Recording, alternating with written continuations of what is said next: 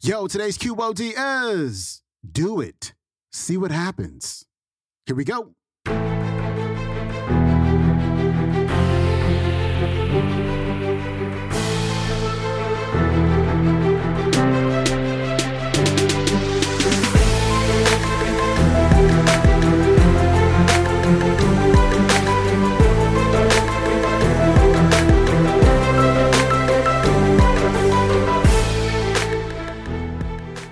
Welcome back to the Quote of the Day Show. I'm your host, Sean Croxton of SeanCroxton.com. We've got Jordan B. Peterson back on the show, and he's going to give you the no-fluff version of how you can discover your true potential.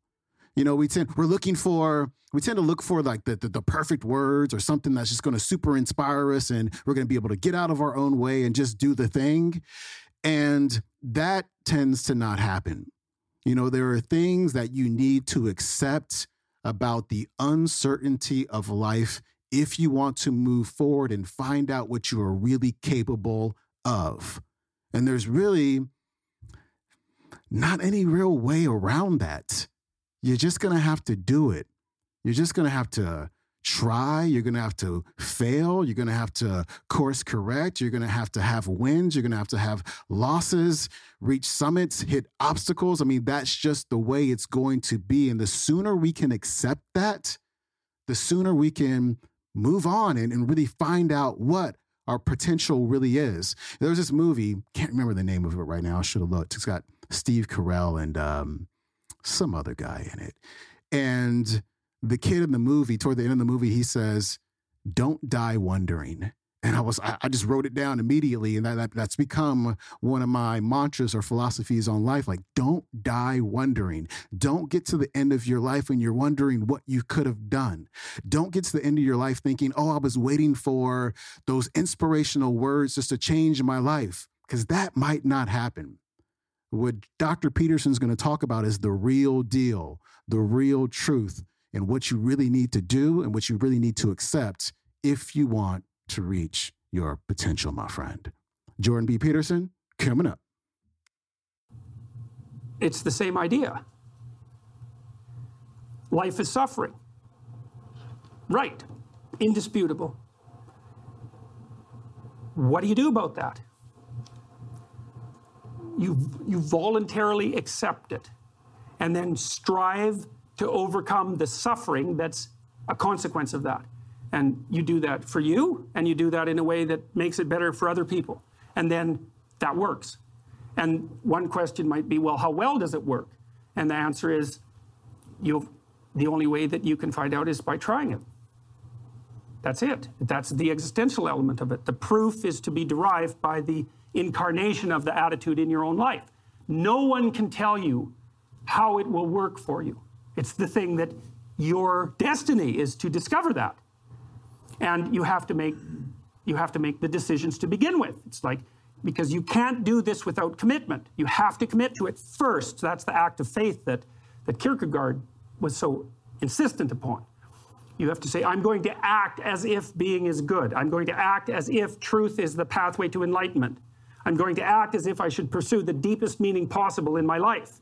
And there's reasons to do none of those. They're real reasons. So it's really a decision. But you can't find out what the consequence of the decision is unless you make the decision.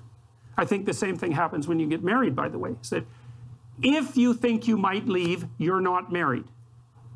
And then you think, well, the marriage didn't succeed. It's like, well, maybe you were never married. Because the rule is you don't get to leave. And there's a reason for that rule. Now, I'm not saying that there aren't situations where there should be exceptions made for that. That's not the point. The point is that there's some games you don't get to play unless you're all in. And the other thing that's so interesting about being alive is that you're all in. No matter what you do, you're all in. This is going to kill you. So I think you might as well play the most magnificent game you can while you're waiting. Because do you have anything better to do? Really? Why not pick the best thing possible that you could do? Why not do that? Maybe you could justify your wretched existence to yourself that way. I think you could. That's what it looks like.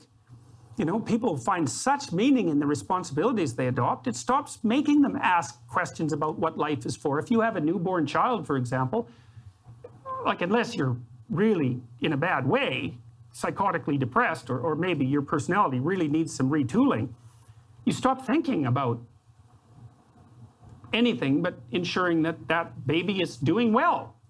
And if someone comes along and asks you an existential question about your commitment to that, the right response is, why are you asking me such stupid questions when this is manifesting itself right in front of your eyes? Like, how blind can you be? That isn't a time for questions about the meaning of life. The answer is right in front of you.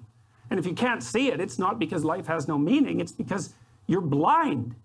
I mean, that's what the image of the Virgin Mother and the child is all about. It's like, what's the answer to the meaning of life?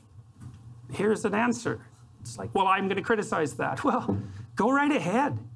You know, it's like what you're like a what do you call that? A termite gnawing on a temple. There's no utility in that sort of criticism. It's blindness. And it's the same thing with regards to the path of the hero. It's like it glistens in front of you and you can criticize it. It's like, fine. Put the cart before the horse and see how far you get. So I thought, to bring full closure to the class, I was trying to solve this terrible puzzle that confronted me and many other people about how it was that human beings got themselves in such a tangle about what they believed.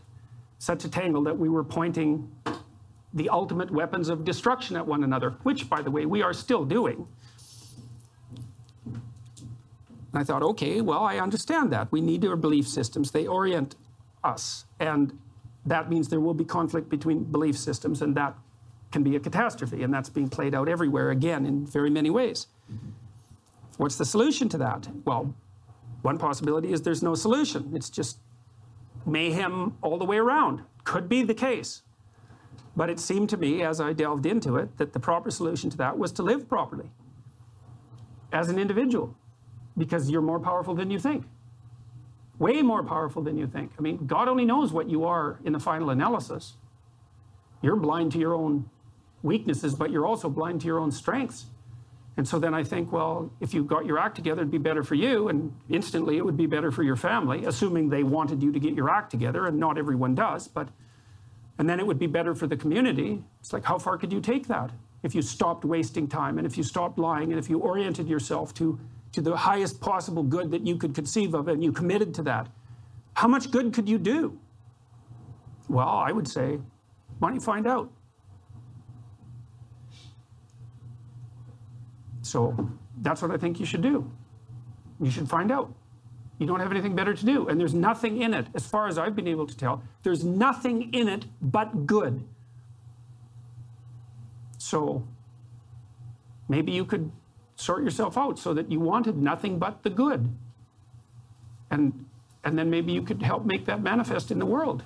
And maybe we wouldn't have all these terrible problems then. At least we'd have fewer of them, and that would be a start. So it's the answer to the problem of humanity is the integrity of the individual. That's the answer. So, and states that are predicated on that realization are healthy. So, and states that aren't are doomed to stagnation and catastrophic collapse. And personalities that are predicated on self-tyranny and the tyranny of others are doomed to collapse. So, and then you think, well, what's the barrier? And the barrier is, are you willing to accept the responsibility? And part of the answer to that is, reduce the damn responsibility until it's tolerable. You don't have to fix everything at once. You could just start by fixing the things that you could fix. Or you could even do it more.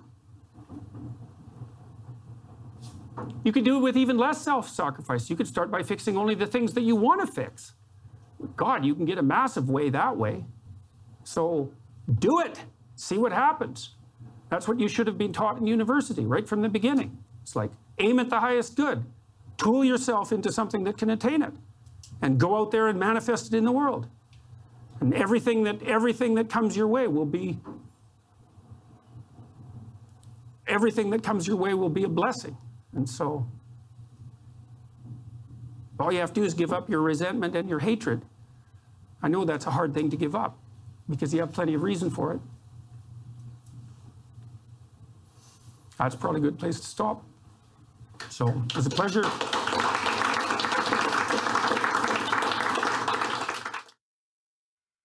That was Jordan B. Peterson. His website is jordanbpeterson.com. You can watch today's talk on the YouTube. It is called You Are All In. This is going to kill you. Why not go all in on your potential? Yeah. All right. That is it for me. Hey, pick up a free copy of The Course Cure, my brand new ebook, on my website at SeanCroxton.com. Follow me on Instagram at Sean Croxton, and please leave a rating and or a review for the show on Apple Podcasts as well as Spotify. And that is it for me. I'll see you tomorrow with Bishop T.D. Jakes. I'm out. Peace.